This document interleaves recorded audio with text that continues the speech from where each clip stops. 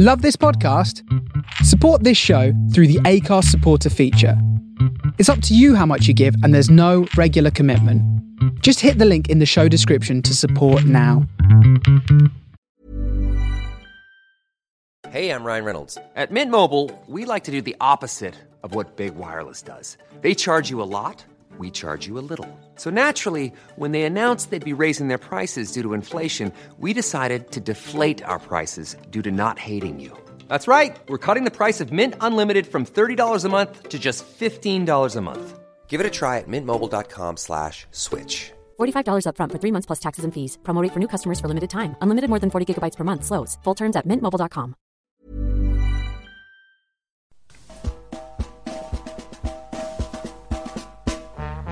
We are the lads from the Tilton.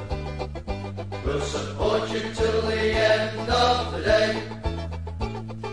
We're so happy following the... This programme is sponsored by Boy Sports, principal sponsor of Birmingham City Football Club, and also M.A. Riley, French Polishers, and of course, Company. I'll get that right every week, don't I? Practice makes perfect. I've got to kick. I've got a way to go. Greg. We're joined tonight by Mr. Robe himself, Mark Adams. Welcome to the show, sir. Hello, everybody. Hope everybody's New Year started all right. Blues aside. Marvellous. Alan Watton, who's joining us all the way from down south with a very bad back, so we'll go careful on him tonight. Not. Good evening, everybody. From myself, good evening, and of course, Craig Courtney. Evening, everybody. How are you? Mr. Hipkiss is off tonight playing football with me. Playing football. And of course, the host of the show, Mrs. Brown herself. Good evening. Joined by a megastar. This man I've really wanted to meet all my life. I talk about him so much, as you all know, and I can never tire of talking about him because it's all to do with my very first game at Blues. This is a moment. I'm sorry I can't come and shake your hand, buddy, but, without, I bet it's a bit warm with that cup of tea in it, isn't it, really? Lovely, beautiful. Ladies and gentlemen, somebody I've spoken about for many, many years, Tony Wands. Hello, everybody. Tony, welcome to the Tilton Talk Show. Teams aren't going so well at St Andrews again. We're out of the FA Cup. We looked deadbeat. We looked down and out.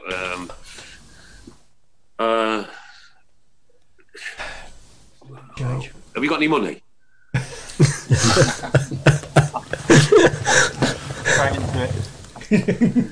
Well, you don't beat about the bush, do you?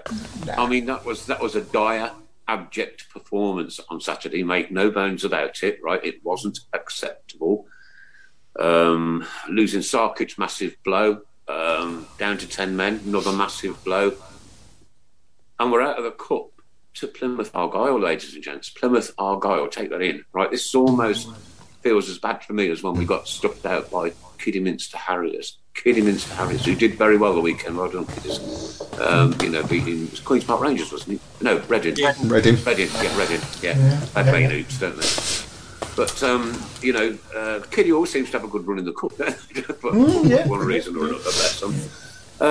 Right, okay. So we are going to start the show tonight by kind of trying to disseminate what went on Saturday. Craig, you weren't there, were you? I wasn't there, but I watched it on the television. You watched it on the TV. So, Mark, you were there. You were there. I couldn't go because of isolation rules, because old wench had the Rona, coughing and a splutching all over. I set her a tent up over the bus stop, so over there. Go on, come on. It's a good job she's not there. She's listening. She's in the kitchen listening. Sweet talking. She's in the kitchen listening. You love her, really. Kitchen woman. Where she belongs. So yeah, absolutely. With them mop feet, Mrs. Mop Feet. That's what we're going to call her. Mark, you were there.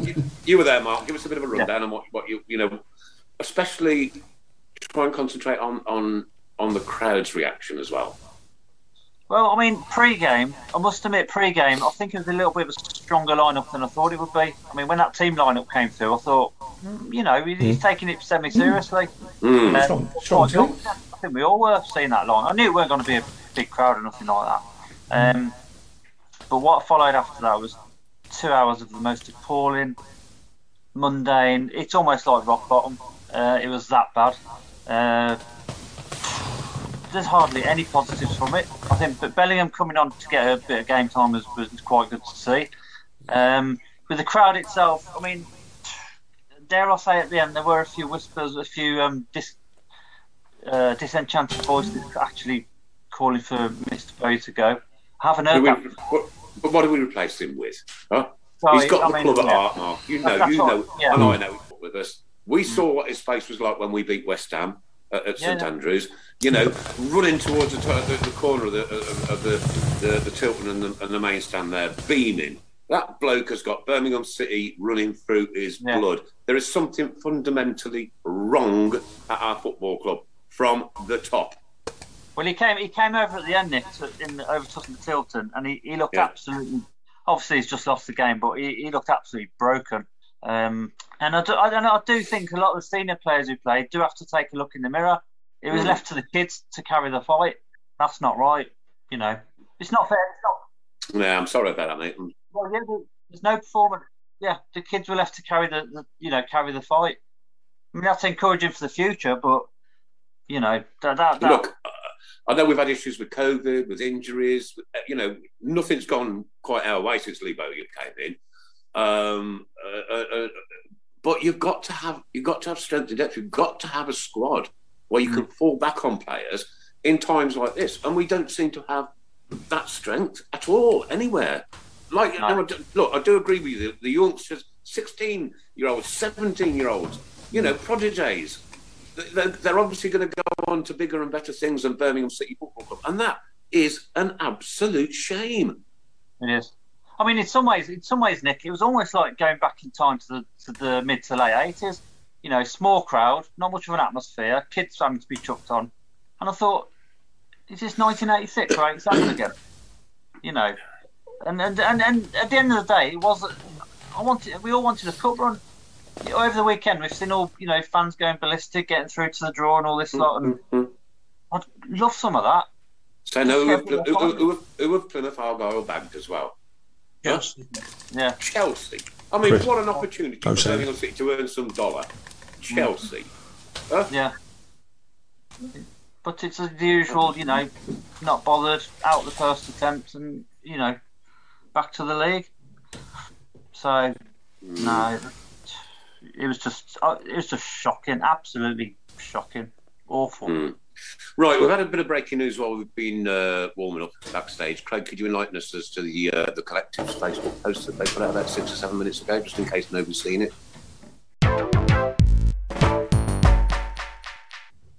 Marvellous, mate. We had a little bit of breaking news about the Collective and their post on Facebook a little while ago. Could you read it out in case you know, some of the guys out there haven't seen it? I can indeed. Let me find it. Okay.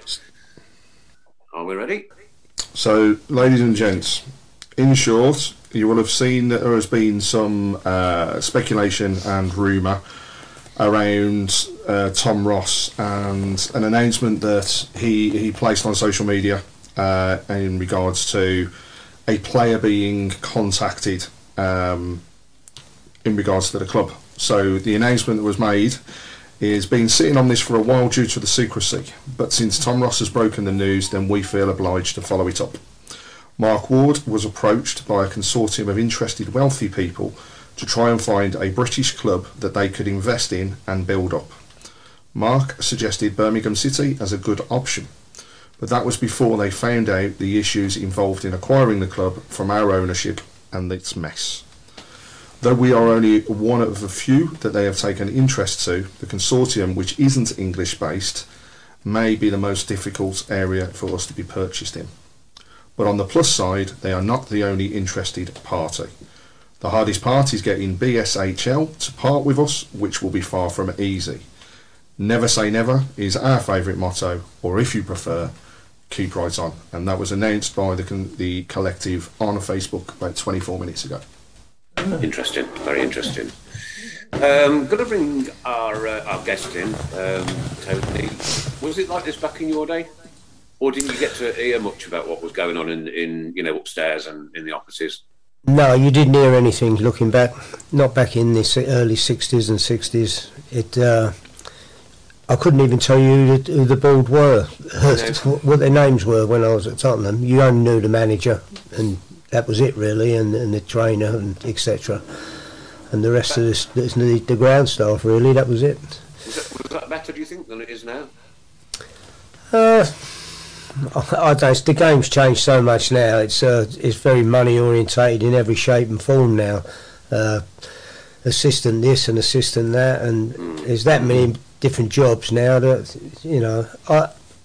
I'm not saying what I prefer, but it seemed a bit easier to understand. It's a bit like VAR and offside rules. It's difficult now, isn't it, to understand how it works.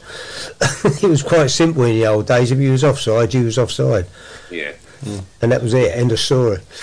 Didn't take a genius back then, did it? No, just to put your flag up, didn't you? But they can't even do that now. I mean, from what seems to be coming through, owners of the problem from Adam Walsh. God, blimey, guys in the studio are mega loud compared to Zoom. Chris Brown, did you sort that one out from Alan Wilkes? All about the financial situation. Mike Ashley, somebody's mentioned Mike Ashley. I don't think I'd want Mike Ashley anywhere within 5 miles of Birmingham, let alone the club. To be honest with you, what he's done up at Newcastle. I don't know what we haven't got the answers. We don't know, do we? What do we do, Craig? What do we do? I mean, people are talking about Mike Ashley going to Derby. Yeah. I agree. I wouldn't want him at the club. However, if he could form a consortium with people to come in, and he wasn't a sole shareholder and the owner of the club, then he's got a proven record of getting clubs out of trouble. He's got a proven record of getting them promoted. Problem is, he doesn't like spending the money like our owners at the moment. So, does it get us anywhere? I don't think we're any better off. We need a consortium of blue blood. We need somebody to re-inject that love and passion for the club back into us. I mean, following on from that, Craig, people have mentioned the likes, Trevor Francis, Jasper Carrot, and so on. I don't realistically think they can afford, as rich as they are. In all respects to both of those guys, I think they both had their day in football now. Not being disrespectful to either Trevor or Jasper, but they're old blokes now, aren't they? You know what I mean? Yep. You want some young, inspiring, somebody with attitude, somebody with a bit of gump, somebody with a bit of who ain't afraid to put the boot in occasionally. Because what we've got at the minute is it's just wishy-washy. It's terrible. We don't know when the stand's opening. I mean, we're a championship football ground, second biggest city in the country. We can't even open a football stand, for crying out loud's sake. And you look at it, and that Arthur slag in the middle there is absolutely beautiful and poignant. But the rest of it is just a shambles, an absolute diabolical shambles of a football club. It really is. I don't know if did anybody read Dan Ivory's piece today? I haven't read it yet, no, but I will do. I don't know if you read it, Craig. It's a fantastic piece. It's a good piece, yeah. I echo every sentiment that he put in there. Okay, just kind of highlight what he's getting at there, then, buddy. He's in short saying how the club, not just with fans but in general, is numb, and the people are now at the point where they're beginning to turn away from the club. And I've seen it in the comments that we get through the show, but also from other sites where people are like, we're not going back. COVID stopped people from going. There was an excuse. That is, I'm not saying it's gone, it hasn't gone, but people can go to the game, but now they don't want to go because of what's happening with the owners. And it's a very sad time. I felt so disgruntled myself. I wasn't there, but I felt so disgruntled on Saturday and angry over the performance. And I've got to say, I watched the Birmingham ladies yesterday. Those ladies, bottom of the league, hadn't won a game, showed passion, showed promise, desire, everything we want the men to do, they showed. And they turned Arsenal over yesterday. It was almost opposite to what it should have been. Arsenal top, Birmingham bottom. It was like the other way round. And if our men's team could do the same, we wouldn't be in this position, and we would be drawing people back, not pushing them away. Right, okay, we'll change tack a little bit then for a while, because we've got Tony Want in the studio. I'd like to get know you a little bit more, Tony. Have you enjoyed your cup of tea? Absolutely brilliant. Chris, when's the next one? I'll bring your toast over in a bit. Right, Tony, as I was saying earlier, I never got to see you on my first game because you'd had your leg broken up at Newcastle the week previous. But I remember my dad, as I say, taking me up that Coventry Road and saying this could be a bit noisy, it could be a bit of an hour here today because, like, the fans were a bit mad that you got your leg busted. How much of an impact did that have on your career? Well, I suppose a fair bit. I was out for the best part of 10 months or whatever, and the only good thing was back in training. It was the season had finished, and so I had the summer to get myself fit, and I managed to be able to go to America for 3 months and play. Right. Yeah, it's just solid football for 3 months and come back. And when the season was about to start, the following season, Freddie, who was manager at the time, Freddie Goodwin, he just said, like, rather than go up and down, that sort of thing, and tackling and that, he played me in the middle at the back. And to be honest, after that, little bit of success-wise, it's probably the best few years we had through the mid-70s. We had the bragging rights for the best part of 3 years. Mm-hmm. And so, yeah, it could have been good in that way. In other ways, no, not really, because you're out for a long time and you're a bit like isolated, really. You're on your own. But no, it did have a difference. It must have done, because I ended up playing in different positions and that. So right, okay. Well, what part of America did they send you off to? Well, back then, I had the option. It was Philadelphia, and right. As I say, it was only the 3 months and then straight back. But I eventually went out there with Fred about seven or so years later, but that was in Minnesota, in the Midwest, and I was out there for nearly 5 years. Okay. So, explain to some of our youngsters, Tony, what it was like to be a player in front of the Cop and the Tilton when it was back in the day. Well, I think back then, I don't think you just listening to the lads speaking about it earlier and that, I don't think we won't see those days again, because it was standing and they really were packed. The stands were packed. We always had fantastic crowds, and you always had volume. So in a way, it was almost worth a goal at home sometimes. It was both a bit like Liverpool or at Anfield. Not so much certain clubs, but for Blues it was as well. And teams never really liked to come and play there. No. You know, it wasn't a give me sort of game. They didn't like playing. And also, Blues at the time, I would say, were one of the best away supported clubs in the division as well, because you know, I've been to places away from home with them when you could hear our crowd more than the home crowd. Easily, yeah. I mean, we used to run I, football specials, though, didn't they, from New Street, and you know, we'd all pile on the train, and you know, you'd be hanging out the windows and screaming and shouting and going mental. I mean, I don't know if that'll come about like as well until they're going to try standing again, but not that we want any more disasters. We don't, but you know. We're not likely to have it at Blues because no one's allowed in, are they, round that side? Just starting to open it. Do you get to many games, Tony? Yeah, I've been to a few this year. I don't go too many times because I'm not all, you know, I can't always go. But the most amazing was the first game of the season, Stoke, because it was the opening day and no club had a person in their crowd for a year. No. And then they couldn't open it because it needed fixing. So they'd only had 11 months to do it beforehand, so I suppose they couldn't get the job done. I mean, does anybody know the state of what's going on? I mean, it's like... No. It's shameful watching it on the TV. Watching that on the TV makes my blood boil. Yeah. Yeah, it's difficult. It's embarrassing. Well, it could only happen, really, to Blues. I mean, we've said it a few times, but, you know, whether the lights would go out or something, it always normally something would happen there, wouldn't it? And that's it. It's just the way it is. You kind of get used to it in a way. Yeah. Right, Tim Faraday's chucked a question into the melting pot, Tony. Hi, Tony. Were you in the team at my first game, 1975 at Stamford Bridge? We lost 2-1. That started my love affair with the Blues. Keep right on, mate. 1975? Yeah. Chelsea, 2-1 loss. I may not have been, reason being, because when I broke my leg, it was in the October of 74. And I was out for the best part of a year, so I might have, that season I didn't play much at the beginning. It was 74, 75, 76, 77, 78. Right. That was.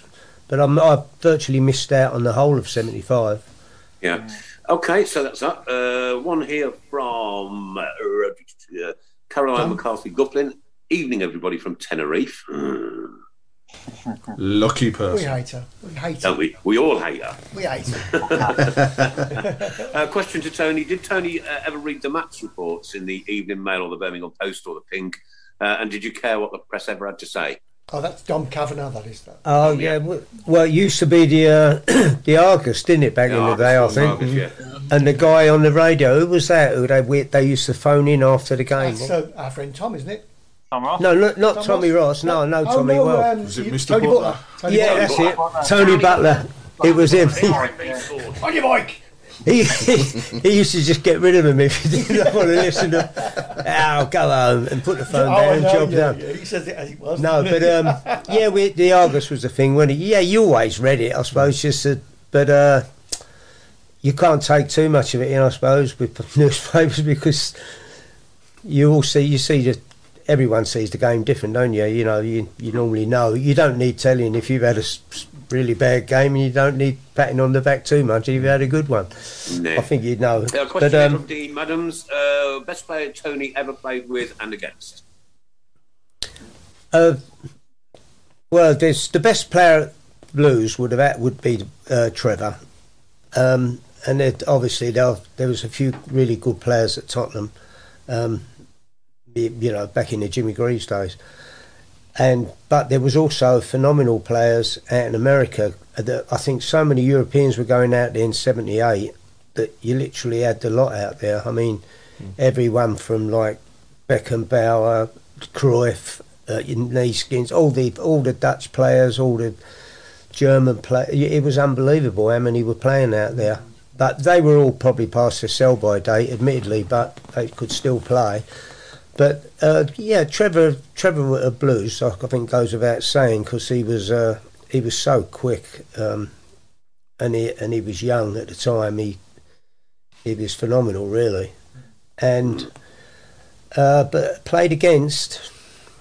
I don't know, really. There's in the old days of the wingers, the worst winger to play against then, although he never did great for England, was Peter Thompson, but he played outside left.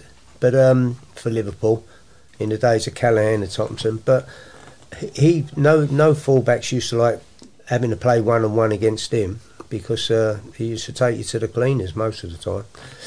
But foreign players, there's so many, and they're all phenomenal players. And the players we had over here, like George Best and players like that.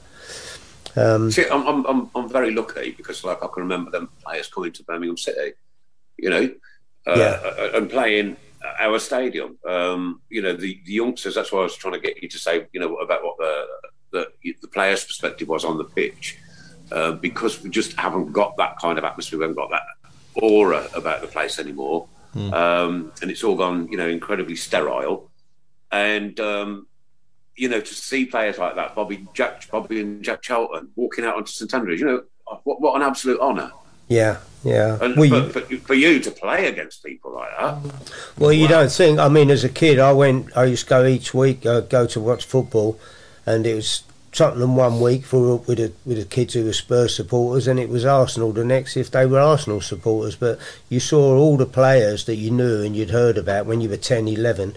You managed to see them, which when you're really young, you remember. I mean, my favourite player then was Denis Law when he came back from Italy because he had all the movements about him, and we've all got our favourite players, but that he was the first one who kind of had an impact on me. And like you say, Bobby Charlton as a player, but there was a few as well. We've had some good English players, and luckily I never thought I'd ever play with the likes of Jimmy Greaves. It just happened, and that's it's just a dream that comes true, isn't it?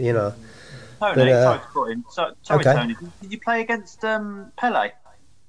No, well, when I went out there, Pele had just literally hung up his boots, and he used to do like what do we call it over here? He worked on behalf of the club. He was at New York Cosmos. Yeah, he was like an ambassador for the club, and I did manage to. I went to a function and he was there, and we had to just say a couple of words.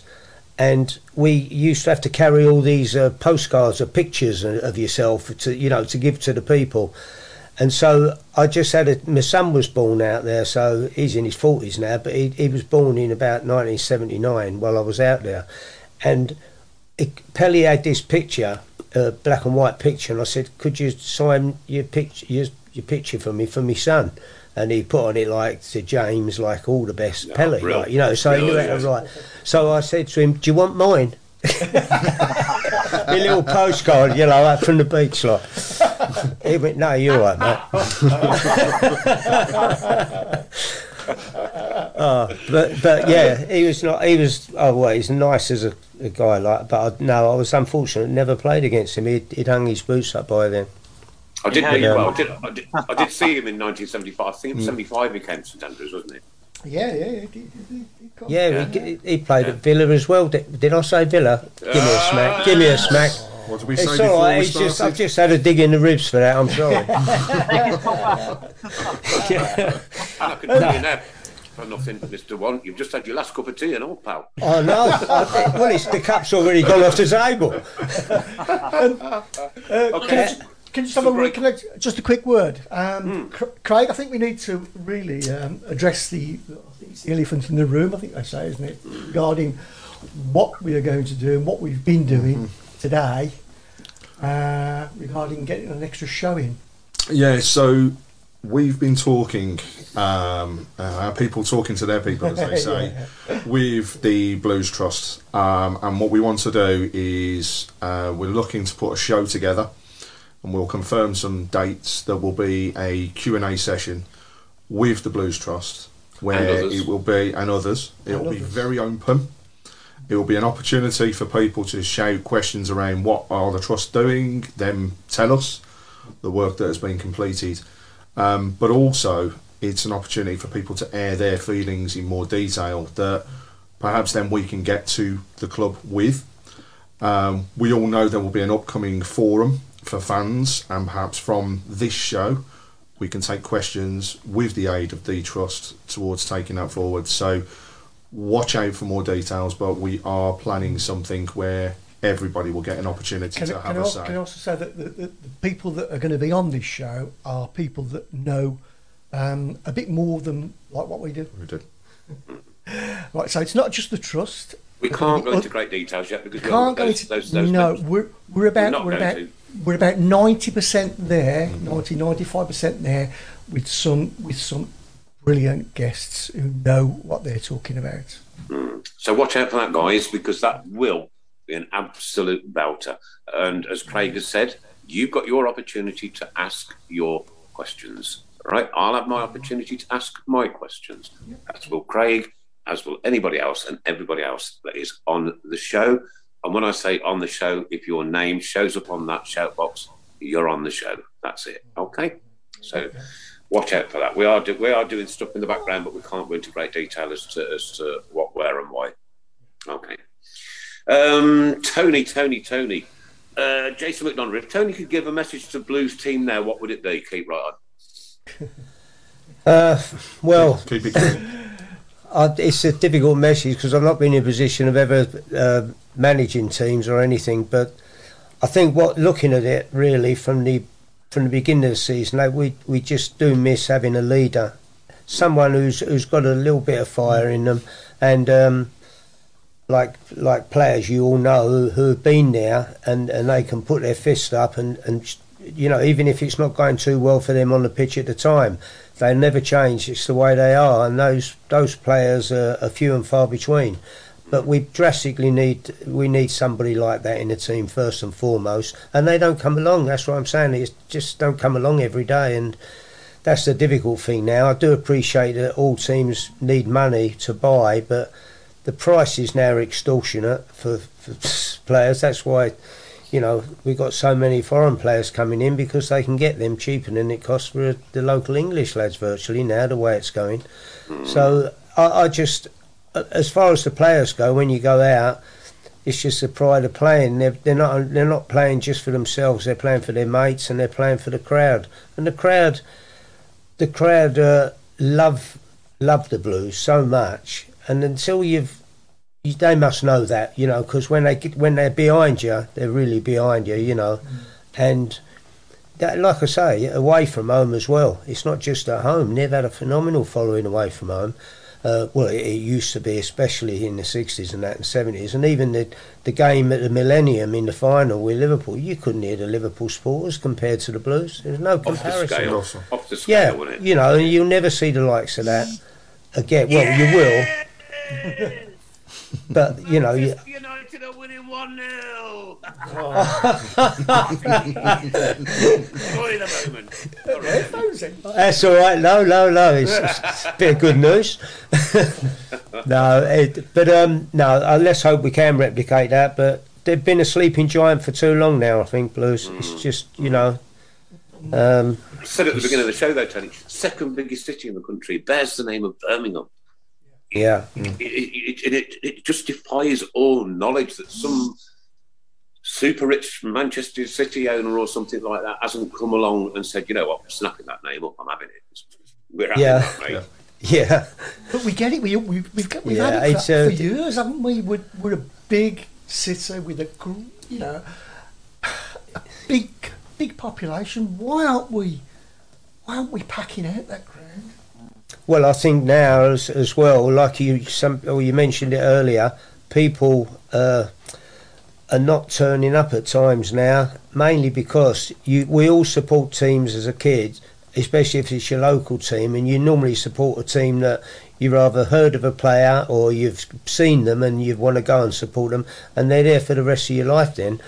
And the older you get, and it's starting to get really difficult to watch, then you stop. I know some really staunch Blues fans who don't go at all now. Yeah. And it's a shame, and I know a few, you know. It's a real. Sorry to jump in, Tony, but it is been a real chore now to go again. You do it, it's in the blood, but it's not enjoyable. It's a chore. But like I say, when you're hooked on it, you can't kick the habit.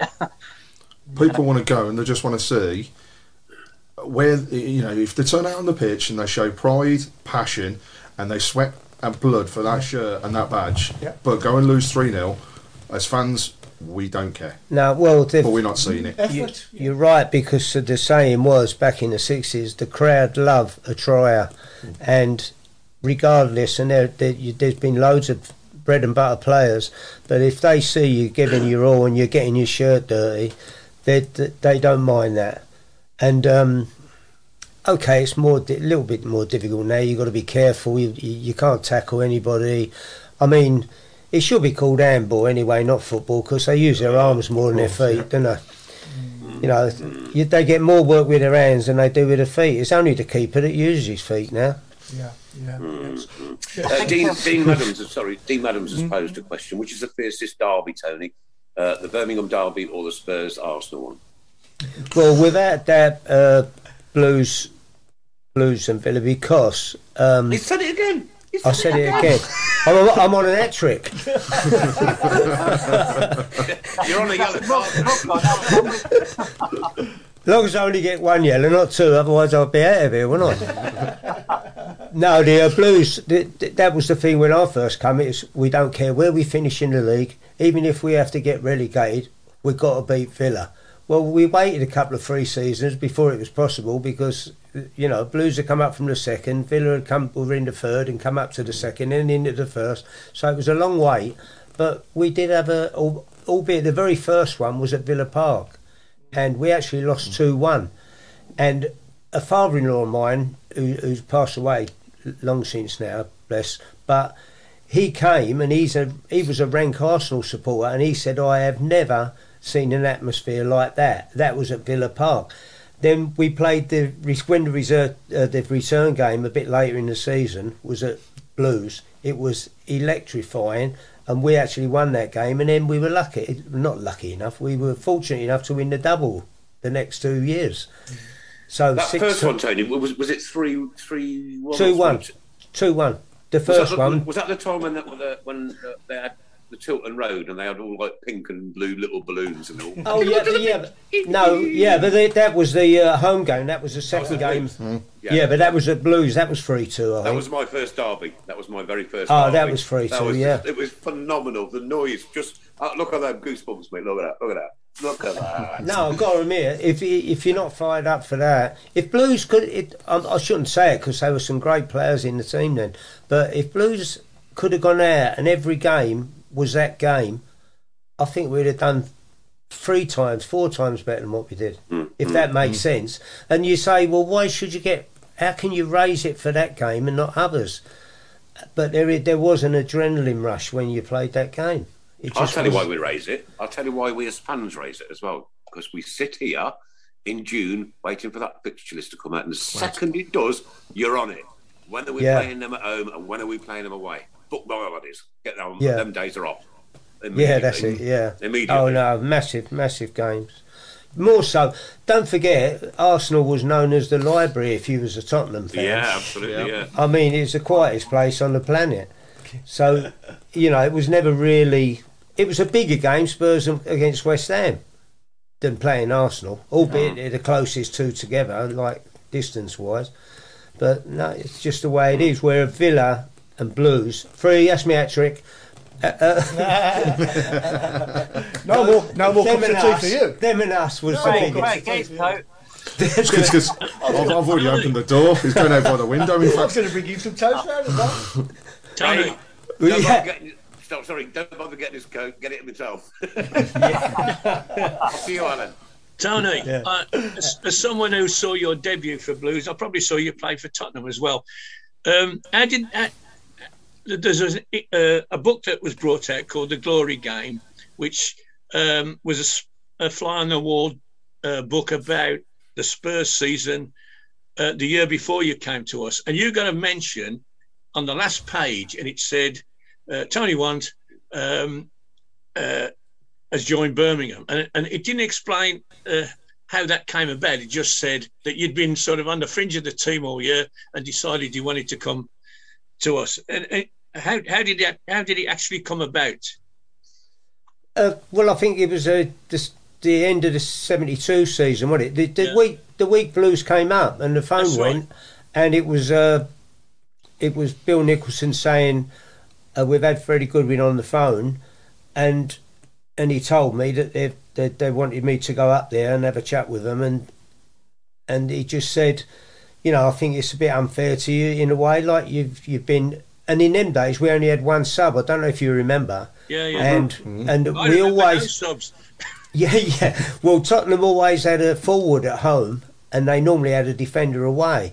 Yeah. And there was one season, after season, I was the sub away from home, and we were on an appearance money to get your appearance. So someone like Cyril Knowles, who was playing for England as well at that time, I think, we'd be playing somewhere and he would give me a little wink with about 15 minutes to go, and if we were winning, like I'd go on, he'd come off, he'd limp off, and then I'd go on, get me appearance money. Well, one night at Arsenal, we were 2-0 up, there's about 25 minutes to go, and he started winking at the box. I was going, no, you're right, stay on for another 10 minutes, like jokingly, and he came off, and I went on, and 2 minutes later, Arsenal got a corner, came over, and there was a shot. It was all blocked, and somebody knocked the rebound in. So it was 2-1. And then we had to sort of like hold out for 20 minutes, and I seen him, I said, Cyril, don't you ever get coming off like that again. And he says, what's your appearance money? I said, I know. Well, the reason they tried so hard to do it for me, like, because the wages then for the local lads was laughable, really. It was very poor. And they wouldn't believe you now. You wouldn't believe me if I told you. But at the time when I got in the first team in 67, after we won the cup, they had to make me money up to 20 quid a week. Because that was a minimum wage then. So that's what I'm saying. So I was on a decent appearance money, not mega money, but, more than what I was earning. So, and that was how it was. So they used to do that. But I was never sub at home. So I wasn't going to get the appearance money then. No. But anyway, I went up to. You were the first player we signed, as you say, after promotion, and we were used to buying people from Swindon and Carlisle and Bolton and whatever, and suddenly we signed somebody from Tottenham. Wow. You're the big name, and to know that it was only on 20 quid a week, it's a bit of a shock. No, well, that was when I was at Tottenham, but I came up and I went and had lunch with Freddie, and I said, well, I'll go back and I'll think about things, and he said, well, we could do with getting it over with because we're going to Italy in a couple of days on a trip, on a tour, because the season was finished now. And I signed, and I went back to me, and my dad was there. I said, Dad, I've signed for Birmingham. And the amazing thing was, at that time, when we all first got our pay packets, they were all looking at their pay packets, all under each other's noses. And they're going, how come I paid a shilling more tax than you? And how come you've got 6p more than he has? And we were all on the same money.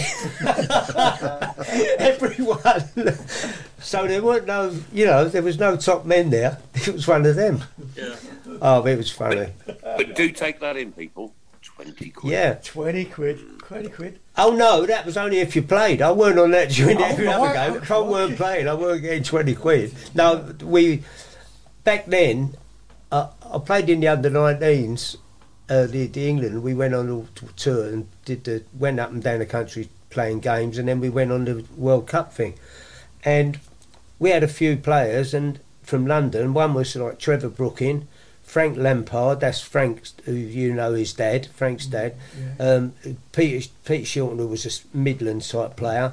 We had a lad from Charlton who was in their first team, and then we had Steve Kember, who was at Crystal Palace, who was in the Crystal Palace first team. And every one of us was on £12.50 a week. Everyone, and all the kids from up north, like Brian Kidd, Joe Raw, and Colin Todd, and all these. We had a really good team, and they was all on about £22 then. Oh, that's when we was like just on 18 years of age. Oh, yeah, that's the truth. Oh, I ain't got too much savings left. Right, that 20 quid. Joe Donahue said, Tony, a great humour from you, mate, and you were a great servant to Blues. Absolutely. Absolutely. You Blues Brothers on the show? You're the salt of the earth and put some light on a very dark time for blues. Thanks a million. Thank you. And you're well loved. Just to put it in perspective, it sounds rough, but you could buy a Mini for £400 then, Brandon. Yeah, that's right. Yeah. Right, okay. Nicholas Wellsbury's joined us. He's one of our deaf supporters, and he's advertising the fact that it's his birthday. He's going to be 50 on the 27th of January. No place to advertise a birthday, my friend. This is no place to advertise your birthday. Crikey, it must not happen. He looks a lot older.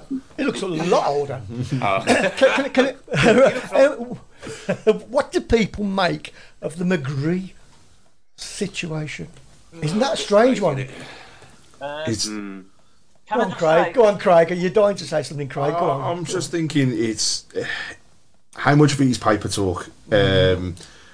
Honestly, if I was put in a room and I had to sit with a journalist, or I had to sit with Lee, if Lee turned around and says he's going because he's going to contract and he's going to America, and you've got a journo that's saying no, he's going to Middlesbrough or Celtic, I know who I'd believe, and I know money talks. It does, yeah. But £2 million, if that is correct, number one, is very, very cheap for a player that stood out in the Championship. And actually, for me, if I was Riley McGree, I'd be thinking to myself, I don't want to be Championship. I'd rather look at maybe a lower end of the Premier League team where I'm still going to get games, but I want to move to the top levels. I don't know whether it's true. I can't see it. Yeah, you'd want your £22.50, wouldn't you, kid? So, what do you think of the... so, do you reckon he'll go to Celtic? Tired of ads barging into your favorite news podcasts? Good news. Ad-free listening is available on Amazon Music for all the music plus top podcasts included with your Prime membership. Stay up to date on everything newsworthy by downloading the Amazon Music app for free or go to amazon.com/news ad free. That's amazon.com/news ad free to catch up on the latest episodes without the ads. That would be the only logical place, wouldn't it? Yeah. The manager's Australian. Yeah. And he would be playing. I think that they're not in Europe anymore, are they? But he would be in 12 months' time. 12 months' time, yeah. Middlesbrough. I mean, what? Why would you want to go there?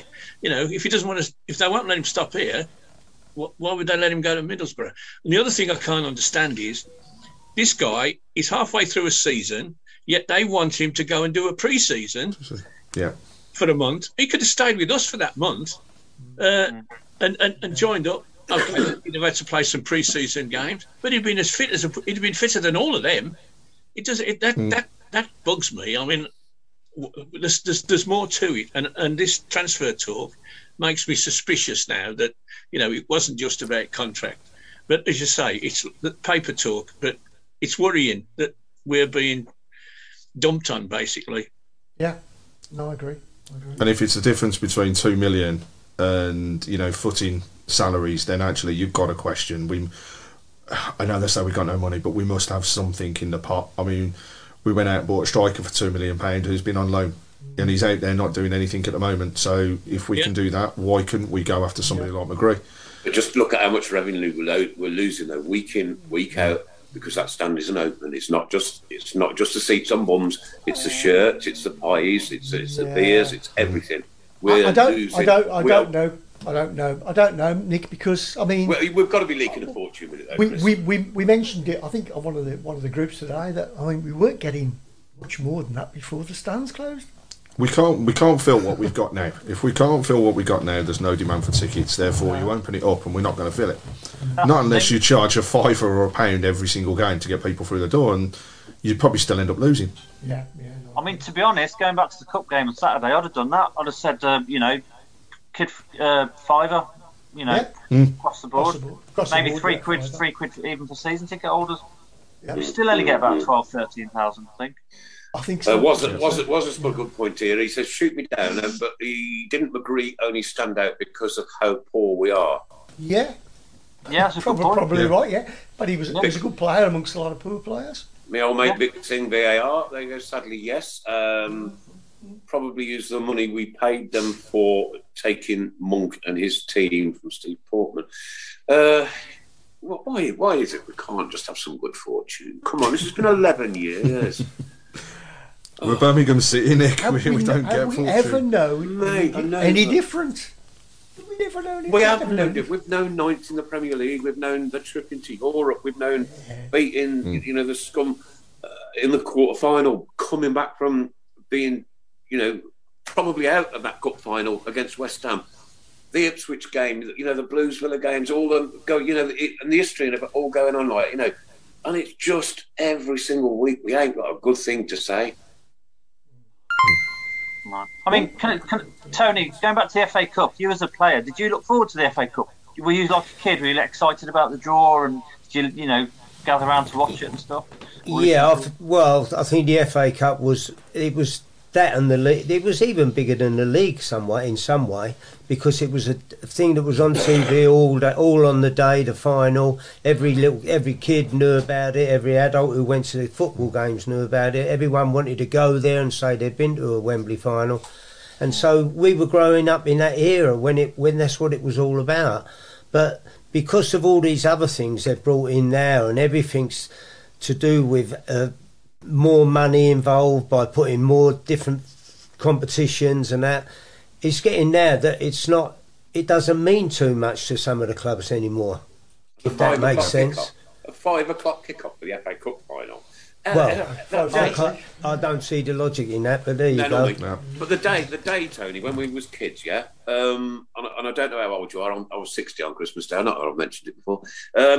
But that day was just so special. It didn't matter that your team wasn't in that cup final. You supported a team for that day, right?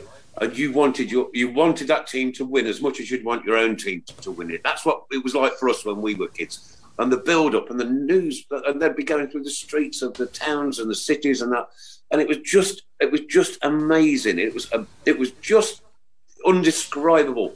And for you youngsters that are watching this tonight, you'll never sadly experience that. No, that's and unfortunate. It really is, because that's what football was all about in the 70s.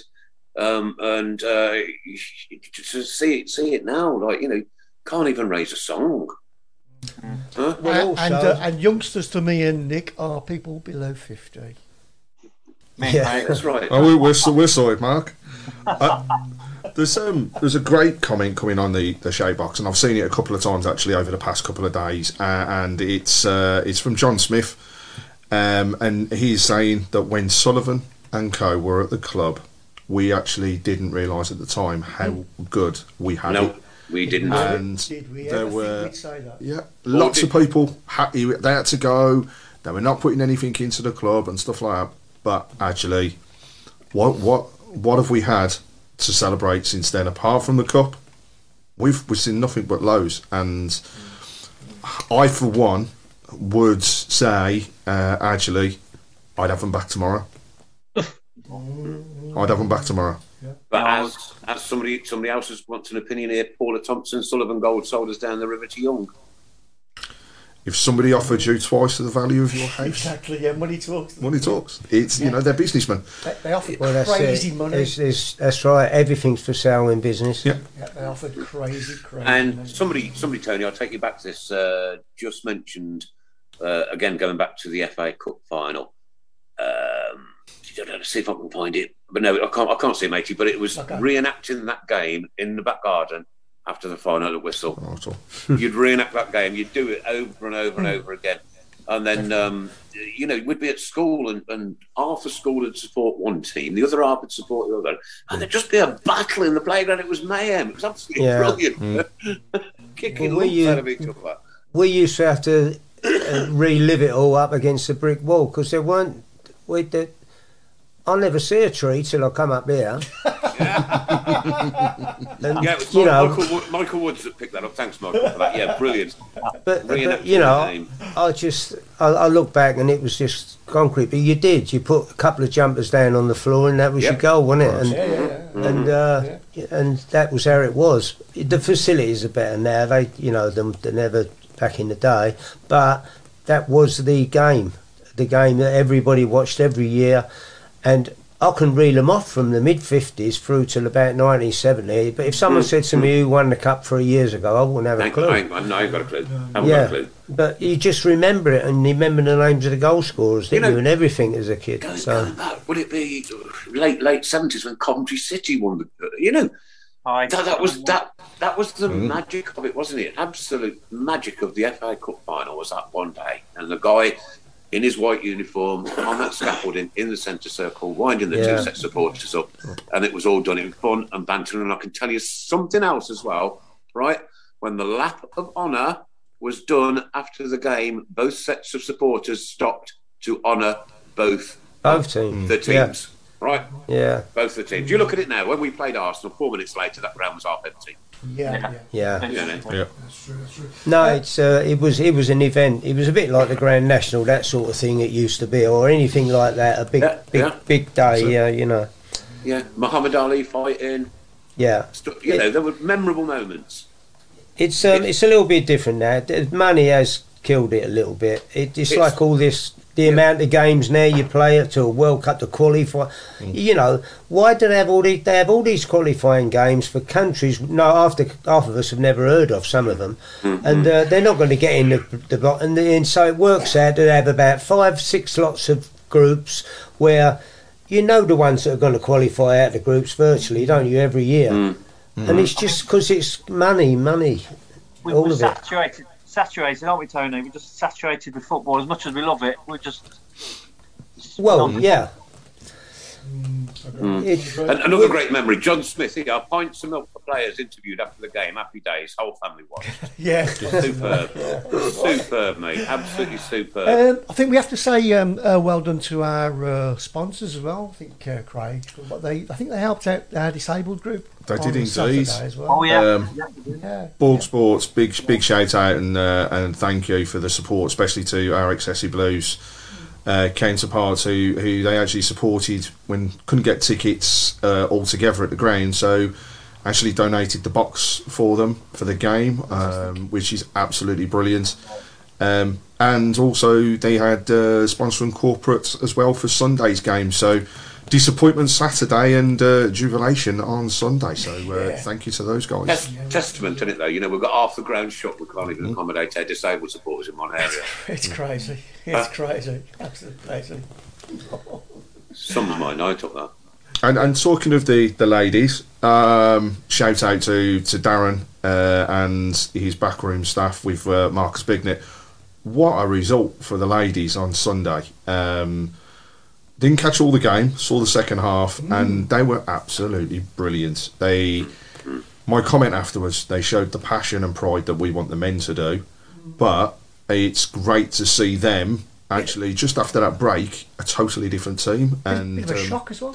Huge shock. Yeah, what was it? What was the odds? 50 to 1. The odds for Birmingham to win that game before kick-off. So absolutely brilliant that they did it.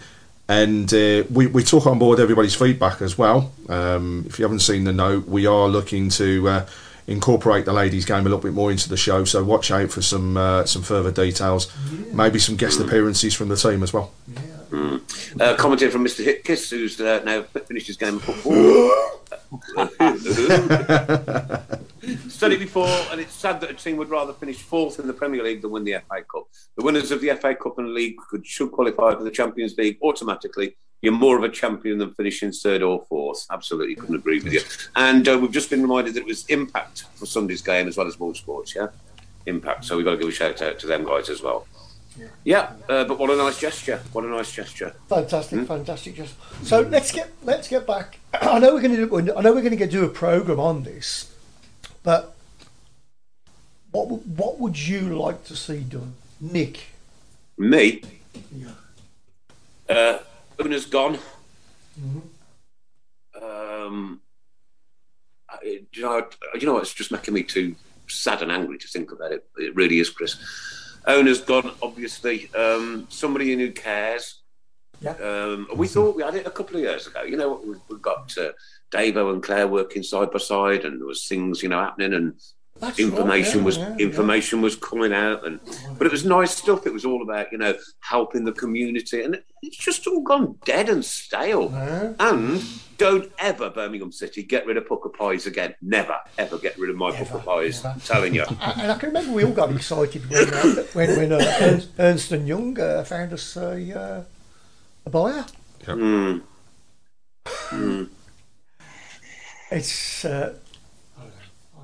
I think one thing that would be wrong would be, just my personal opinion, would be to boycott. I don't think that'd serve any purpose. No.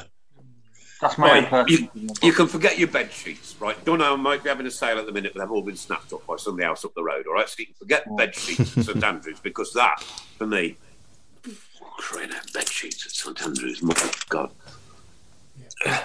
Please don't. What can we do as fans? I'll tell you what we can do as fans. We can do what Craig's doing in the background at the minute, and what this show is hoping to bring together, a group of people who will voice their opinions on everybody else's behalf. But then you, again, have got that opportunity to join in with us and voice your opinion too. Oh, and believe me, Birmingham City Football Club see the comments on the shout box and they watch the show. We know that. Oh, they do, yeah. Can also reiterate that you will be asking questions to people who will know the answers, or they will and they will know more than what we do. I think in terms of the club, we've lost that blue drive both internally, and the fans are losing it as well. We need to, you look at the people that were there inside the club that are no longer with us, and they were with us through thick and thin. They were Blues fans. They knew what made not just the club tick, but us as fans. We haven't got that there now, and we need that. We need that back. You know, the Davo is still there, but doesn't get as involved as what he did before.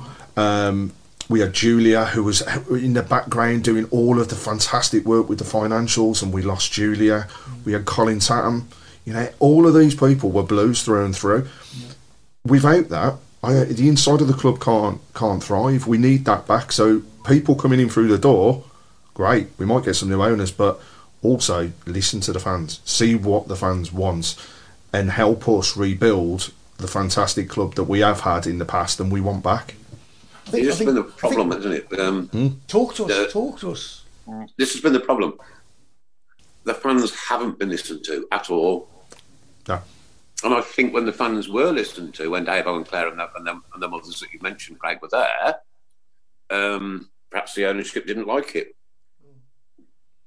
And don't get me wrong, I think things are being tried. The fantastic gesture at the weekend and the ongoing support with young Arthur and the Arthur's game this time is brilliant, and that shows the family side of it. That's just a small part of it, though. We need everything else to develop around it. Nick, you're right. Listen to us. Listen to the fans, because I tell you what, my time's coming to an end. You know what I mean? I'm 60 years old now, and it's all about the youngsters. Now, we've just lost 2 years of new youngsters coming into our football club through COVID, right? And have they gone off and played chess, or are they interested in something else? Have we lost them forever? You know, what can we do to get them back? What can we do as fans to get them back?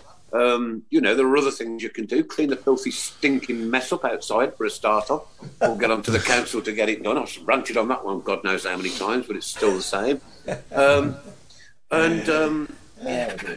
I do like this one from Paul Lipkiss. It says, we're the equivalent to running a fish and chip shop with no potatoes. Like a pub with no beer. Yeah. That was a song, that was, Mark, would you believe it? A pub with no beer. Tony, you can see our frustrations as fans, yeah, and I know you've been involved with the club pretty much most of your life, really. How does it make you feel, what you're watching again all over? Well, as I say, I appreciate where you're coming from, and I do understand how the people feel, because there's nothing quite like being successful. That helps, and amazing, because the more successful you are, the more people are going to come and see you. But it has dragged on a bit now. From, you know, we're at 2022 now. It seems like yesterday was 2000. Yeah. And not too much has really happened. We've had a few little halcyon weeks, you know, when it's come in, but it's not really been ongoing, you know, and we've been up and down. We have got back and we've slipped back down, but, you know, we're at a time now where it's probably the lowest for years, you know, like where we are in the league and how we're playing as well. That's the main issue of it all. But at the moment, we just need a few new faces, I suppose, but it's easier said than done. I appreciate that. It must be so difficult for the man in charge, you know. It makes my heart bleed, mate, I'll be honest with you. Yeah, it must be difficult, because you know, he's quite limited, really, isn't he? You know, it's not like you got like these the Guardiolas. He can pick two teams that could hold their own in a division, you know, let alone just one. But you know, I feel a bit sad for them, really, and the crowd deserve more, because they're what you really call hardcore supporters, and they're not, you know, and it's getting a little bit smaller each season that goes by without some sort of success. Even if push up the table a bit, that'll only go one way. Well, they're coming in now. They're coming in now like a mouse trap with no cheese. Yeah. No, we have had our chips. But no, Tony, have you done your 1 to 11? I'm not sure whether you sorted that out with you. Well, there was too many actually to name. Oh, right, okay. We'll skip that one then. Even Guardiola ain't got that many players available that I've got from 1 to 11. More than Barry Fry. Yeah. More than Barry, yeah. Tony, did you ever fancy management? No, never came about really. I used to coach, but even died of death really. I actually got offered the job at Blues. No. I'm going back. When I come back from the States, I got in touch with Kevin Broadhurst, see if anything's going, and the manager at the time was an ex-you-know-who manager. Yeah. Who came to the Blues. And you've been educated tonight, mate. Yeah, I've been. I've got there now. Suddenly, I've realised now. I've got to be careful. He's just won his cup of tea back. But just to put it in perspective, when I say ex, like who manager, he actually said, "Well, Kevin and Ian speak highly of you, and we're going away for a couple of days on tour." He said, "Can you?" If we sort something out when you come back, we do need someone to look after and set up the reserve system. I went, yeah, great. And then while they were away, his ex-captain, whose name I think was Ian Ross, flew back from Dubai and he gave him the job. And that was it. It was I'd been off the merry-go-round for 5 years, but I'd end up coaching as well out in the States. So when I came back, it kind of went out the window. And I had a friend who worked at his business in the market, and I ended up working for him. So I'll never know. But no, as a manager, maybe not nowadays. I know you can't fail. If you're a failure, they'll pay you off. So you can't really fail, but you want to win, don't you? Really, that's it in a nutshell. That's all we want. Yeah, it's about winning, really. It's all we want. When we turn up freezing cold on a Tuesday night in February, mate, and it's peeing down with rain, all we want is even if we don't get the win, but like somebody said earlier, even if we get that performance, that heart, that desire, that spirit, and there is none of it left at the moment, zero, not an ounce of it. No. Or am I being too harsh? No, I don't think you are. I think you know the players or you know them, the ones that will give their all, and if it's not good enough, so be it. But there's nothing worse than if it's a lackluster, and you don't want to think it's a bit lackluster. No one seems, you don't want to see him run through a brick wall for you, but you want it's a bit of passion in it. I don't know. We're old school. I'm in my 70s, so a bit old school. You know what I mean? Same age as Nick. So it's just 10 years younger than Auntie Linda. Yeah, I'm sure you've got that for me, mate. Yeah, come on, yeah. Can I just say something about this? Nick, you said, when are we going to have some luck? I don't believe in luck myself, but I know. But I just look at this situation. We are 2 weeks away from the transfer deadline, and we tell our captain and reserve centre half he can go. Right? 2 weeks before the deadline. By the time the deadline comes, right, we've lost 3 centre halves. We've lost one who's gone out, has gone back on loan. One's injured, and obviously Harley Dean's not available. Now we finish up during the match. We lose another centre half who gets sent off. And we end up with an 18-year or 17 and 18-year-old midfield player playing centre half. Now, why was Harley Dean told then that he was on his bike? He could have been told once we got through this Christmas period where we're going to need everybody we've got, right? He could have been told then, when we got replacements to come in. But he was sitting on his backside somewhere getting paid by us. And we get the stuff by Plymouth. That's not bad luck. That's bad management. If you work on the, if it can happen, it will happen. We get rid of an experienced player, and we end up with kids on the field. Well, he could have played. He could have played this week, next week, or whatever, till we got everybody fit back, and then said to him, "Right, thanks, mate." And he could have gone where he wanted then. but he's just not part of the club anymore, and we got no centre halves. Do you think it's cash? Do you think it's wages? I think that was I mean, they want to replace his wages with somebody cheaper. Understand that, but not when you got no players available. And it's. I mean, we finished up that match Saturday with 6 teenagers on the pitch. 6 teenagers, and I'm not talking about 19-year-olds. I'm talking about 16 and 17-year-olds. Yeah. That's poor management. That is, as much as we want to see the kids do well, you know. They shouldn't be the saviour of the club. They should be coming into a side that's functioning, and so they can improve. Yeah, now I get it. The future. A few other people do as well. Michael Wood said he a Watto for chairman. So you've got to support that there, mate.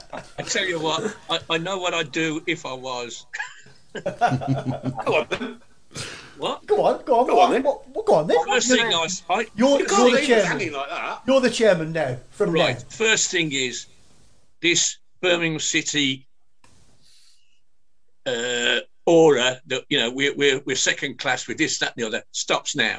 Right? We are the main team in this city. We have been, and we're going to be again. That's been the first thing. Yeah. And we've got to lift this Malay. We've all talked about it. Everything's dying on its feet. We've got to stop that. Stop that. These 2 signings that we've made this week, for example, would have been quite exciting if they hadn't have been just filling holes. You know, the centre half apparently was brilliant Saturday. We'd have, had he played alongside Harley Dean because of the injuries, we'd have been saying, "Oh, we got somebody here," but he didn't. He had to play alongside 2 left backs and then a kid. So and the midfield player that's come in, wow, great. But we've had players suspend. What's his name? Craig Gardner hasn't played for 7 games. Because he was suspended for 4, and then he was ill for 2. We can't do that. We can't have that. So what's the answer then? Well, you're highlighting the problem. No, we have to solve the problem. We have to sell the club. We have to sell. When I say sell it, I mean make it attractive. Right. If for 40 million you could buy that club, right? It was sold for 80 million 10 years ago, and to sell it now for 40, you're thinking, if I got the money, I'd buy that for 40 million and I'd make it worth 800 million inside 5 years. If I got the money, let's find somebody who's got the money and sell them that idea. And take the club back to basics. Yeah. Fancy pantsy football, we keep on saying it, is not the Birmingham way. I personally think that if somebody came along and offered half the money they paid out, I think they'd sell. I think they'd listen. Yeah. I think you're right. I think a third. I think they'd sell. Yeah. I don't think they even know who the manager is. I don't think they know who we played on Saturday. They don't even know who Alan Watson is. No, they've got absolutely no idea. He's a German for crying out loud. Exactly. Yeah, but it's got to change. It's got to change its image. Its image in when we got in the Premiership. It was we were the business. We were the top team. We had good players, international players. I sit and watch videos of 2000, and I can't. It takes my breath away. It's another world, isn't it? Didn't he? He played for us. Mario Melchat, world class player, playing right back for us. DeGarry. Forsell. Yeah. Probably one of the best forwards in Europe at the time. God, I'm so depressed now. We're looking at with the greatest respect to I'm not knocking any of the players, but they ain't in that. They're a million miles away. They're not in that. What you said about Tony? Tony was right. Hang on. Yeah, sorry, Mr. Chairman. Can I interject? Yeah. Don Kavanagh wants Blues fans to be represented on the board. Well, that would be a wonderful idea. Brilliant. Chelsea do it. Chelsea have introduced it, and Swansea. Don't Swansea as well. Yeah, there's a few clubs. Why not? It needs somebody to know what the fans want. We've all talked about, we like players that get stuck in and give their all, and somebody needs to tell the manager that. It's no good buying a fancy Dan who don't put it in every week. You got to buy somebody who's going to do the business and put himself on the line. Not think, I'll take the money and run. If you're going to pay him a lot, he's got to do a lot for it. Okay. Now, great comment just come in from Mark Brooks. Why, as Lebo, you ditched the 4-4-2 that got us out of trouble last season? We are a 4-4-2 club. We've always been a 4-4-2 club. We don't do this tippy-tappy football. It didn't work with Zola. It didn't work with Karanka. Why are we messing with a formation that we know works for our football club? Yeah, I couldn't agree more. Yeah. And it needs somebody in the manager's ear saying, if you want to stay here any length of time, you play Birmingham. Well, I'll tell you what then, Alan. I'll tell you what. You listen to the fans because you're the chairman. Get yourself up there and have a word. I'd love to. I really would. Great comment from Paul. All that matters to him, and I suppose to all of us, is winning. Doesn't matter how we do it, how we get there. We just want to win. Yeah. I mean, if Al Qaeda came in and bid for us and took us over, and we started winning all our games, Premiership and FA Cup and that, would we care? Well, Al Qaeda, yeah, I think probably. No, I know I'm exaggerating, but would we really care? Oh, mate. Alan, no. I can also say, not having the camera on me is brilliant because I can go to the toilet and nobody knows. We've told them each time you've gone. Yeah, we heard the bucket filling up. It's like that scene in Naked Gun when it's to learn. Okay, into the last 15 minutes we go. We've only got about 12 and a half of them left now.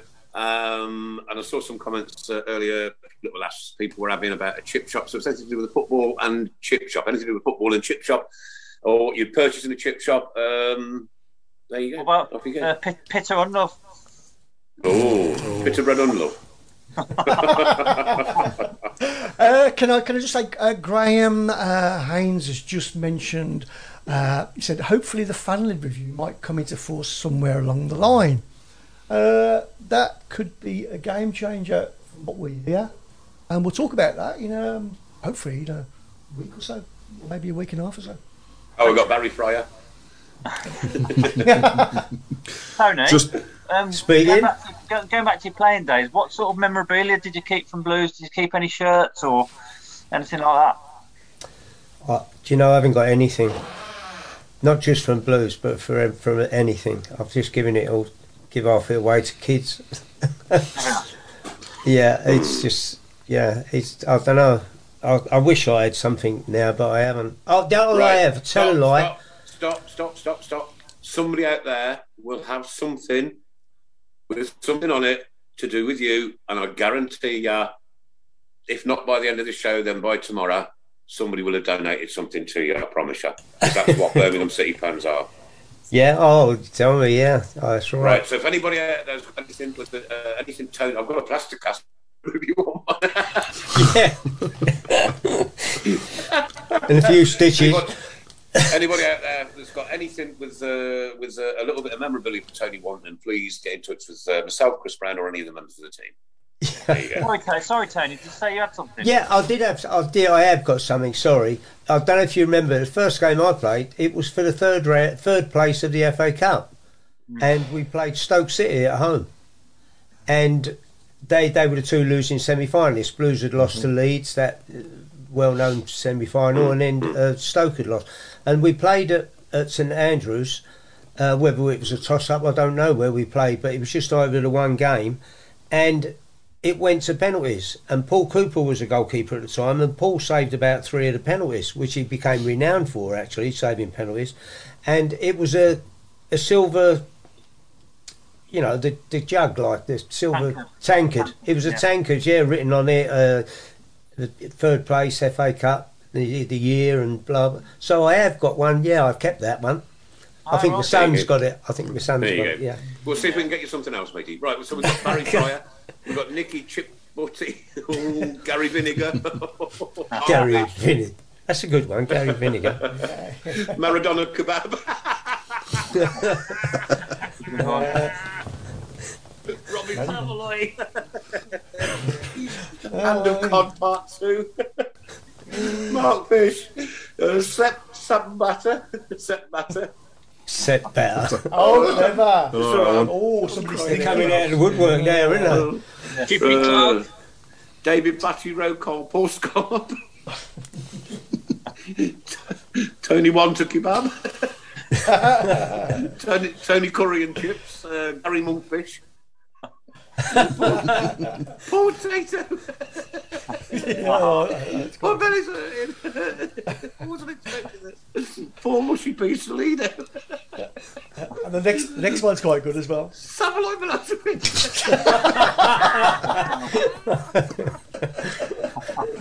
That's a good one.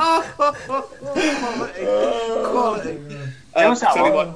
Tony, I'll tell you what, mate, you won't beat the humour of a Birmingham City fan. There's no chance. You've got no chance. No, They're just brilliant. They have me. No, up it's with got it. good got ones no- there. we've Some got no very club. good ones there. A few good one-liners there. Yeah. We've got no club, we've got no ground, we've got no cash. We can still have a laugh. Oh dear. Tony, are you still in touch with any of the old boys? Any of the Yeah, still see Malcolm Page. On the show the other week. Well, they're all round here, aren't they? Gary Pendry, his other son, Keith Birchin still stayed here. There's so many players, Phil Summerhill, who stayed here. What's the name? Johnny Giles, who played at West Brom, he still lives at Arbonne. Oh, right, does he? Yeah, and he stayed here, and the amount of players that stayed here. I mean, Joe Gallagher, obviously, Joe from Liverpudlian lad, great lad. See Joe a few times, and Trevor, obviously, and all the lads really. It's such a lovely place. That's Kind of right. kept in touch and seen him. Alan Campbell, obviously, yeah, Alan. Okay, some more good ones coming in. Patrick Berger is a good, well-voted Chip Pandiani. Catherine Berger, Robbie Savaloy, get well soon, Lindsay. You've not been very well, and Paul is asking any good pranks or funny stories from your days at the Blues, Tony. Well, there was a few pranks, and the biggest sufferer of it was Roger Hind. And Roger, you remember, was a big man. He stuck his chest out. Took his teeth out and all, didn't he? Everything, the lot came out, and he was very physical. But used to leg him over so many times. We went on a trip, and Roger, God bless him, he's not with us now. It was like a cove area where you could dive off the side into this bottom of this pond or lake, whatever it was.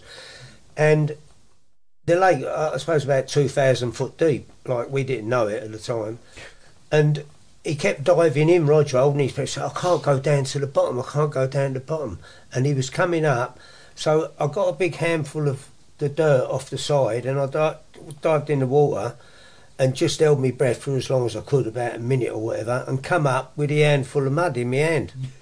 And he went, "You've never got..." I said, "Yeah, it's not that far, Rog. You do it easy. Your breathing ain't too clever. You've got to open your lungs up a bit and get some air in." And so you could literally wind him up, And if you was having a race with him in a pool at a hotel, you'd say it's a race underwater, but you dive in, then get straight out, run down the length of the pool, creep in the water to let yourself in. And so when he come up from like underwater, you're already at the other end. But he never really sussed it. God bless him. He was a lovely lad. You could have killed him. No, well, I'd never give it a thought, really. No, there used to be some tricks, obviously. Yeah, it was good fun, and a lot of one-liners, and Freddie, who was manager at the time, to be fair, he was no holds barred, and you knew where you stood. You couldn't argue with it. You knew the rules, what we could and couldn't do, and I loved it. you know, this is a gospel truth with players. I don't know what the players are saying now because they haven't got that sort to think about or worry about. They don't have. They'll go their own way, I think. But when you say to a player, "Do you miss playing?" and all that, they go, "It ain't so much the game. I miss the crack. I miss the banter with the lads, and I miss." And that's the truth. Yeah. And that's why when they're together, they do nothing but take the mickey out of each other. There you go. Okay, a couple more lines coming in. We've got Lee Scampy, Gary Hake, Nick Chip, what do you think about that one? Hand of card about that. Gary Rowett, David Batter, Keith Gherkin. Gary Rowett. Keith Gherkin. Noel Hake. Noel Hake. What's Peter Richards? Peter Richards? Pie. Oh, Piker. Yeah, Booker Richards. Yeah, Should have gone for Booker. You'd have had me howling on that one. Peter Booker Pie unloved.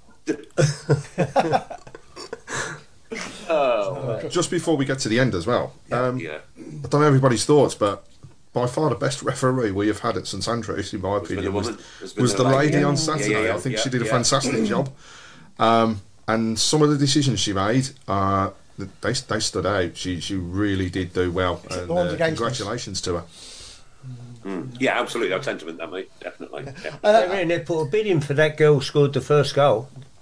Blues. The men, I mean. They should have done, yeah. Nigel says, the owners of our club are doing what happened to Coventry City a few years ago. Acid stripping and eventually sell the ground. Unless fans drive these owners out, then the writing is on the wall. Heartbreaking thought. Right, watch these spaces for the next week. I'd say certainly the next few days anyway. Right, we're trying to pull something together which will be quite startling and amazing if Craig can do the business. And as he is called Mr. Fix, I'm sure he can, and I'm sure he will. It's called a few things actually. Everybody's saying bang on, Craig. She was brilliant. Stephen Gill, get well, Steve as well. Jeff Curry Saucefield, Darren Booker Pie, sausage chips and Harley beans. Vinegar. Yeah, it goes on. Right, time to say goodbyes, Nick. It is, so this has concluded yet another Tilton Talk show. Well, the Mondays come and go so fast, and here we are into 2022. 11 years ago, we never thought we'd still be sitting here thinking, what the hell's going on this week? But we are. Oh, dear. What an amazing guest we've had on tonight, ladies and gentlemen. Yeah, it's fun. Mark Adams. Fun. Mark Adams. He was absolutely brilliant. And the one and only Mr. Craig Courtney. Keep up the good work, soldier. Evening all, thanks a lot. Mrs. Brown. And Mr. Watton. Hello, goodbye. Thank you, everybody. Good evening all from the chairman. Yeah, absolutely, yeah. Good night, guys. Keep right onto the end of the road. Keep your spirits up as much as you can. We're going to try and do everything we possibly can over this next week. But the last few words are down to you, the one and only Mr. Sorry I couldn't meet you, Tony Want. Well, I thank you all for listening and tuning in, and let's hope we will get it right, and sooner rather than later. But I know exactly, I promise you, how you feel. I really do. And I literally, Blues that's the first result I look for every week now, and I'm paranoid like we all are. And since having one of these phones, the only thing I know what to do with it is to press on the gizmo that tells you the results, and as you're going along, and it's the worst thing that happens because you're looking at it every 5 seconds. Yeah. But that's it. It will change, As you say, you've got to keep right on, and that's it. I just hope it's in my lifetime, Tony. Tony Want, ladies and gentlemen, thanks ever so much for Thank all the you. service, for everything. And, you're welcome. Cheers, Tony. Take care. Thanks. Thank you. Good night. Bye. From the Tilton, we'll support you till the end of the day. We're so happy following the Blues. We love you, what more can we say? Birmingham's a team down at St Andrews. We are all supporters of our team. We chant at Super Blue. Tired of ads barging into your favorite news podcasts? Good news. Ad-free listening is available on Amazon Music for all the music plus top podcasts included with your Prime membership. Stay up to date on everything newsworthy by downloading the Amazon Music app for free or go to amazon.com/news ad free. That's amazon.com/news ad free to catch up on the latest episodes without the ads.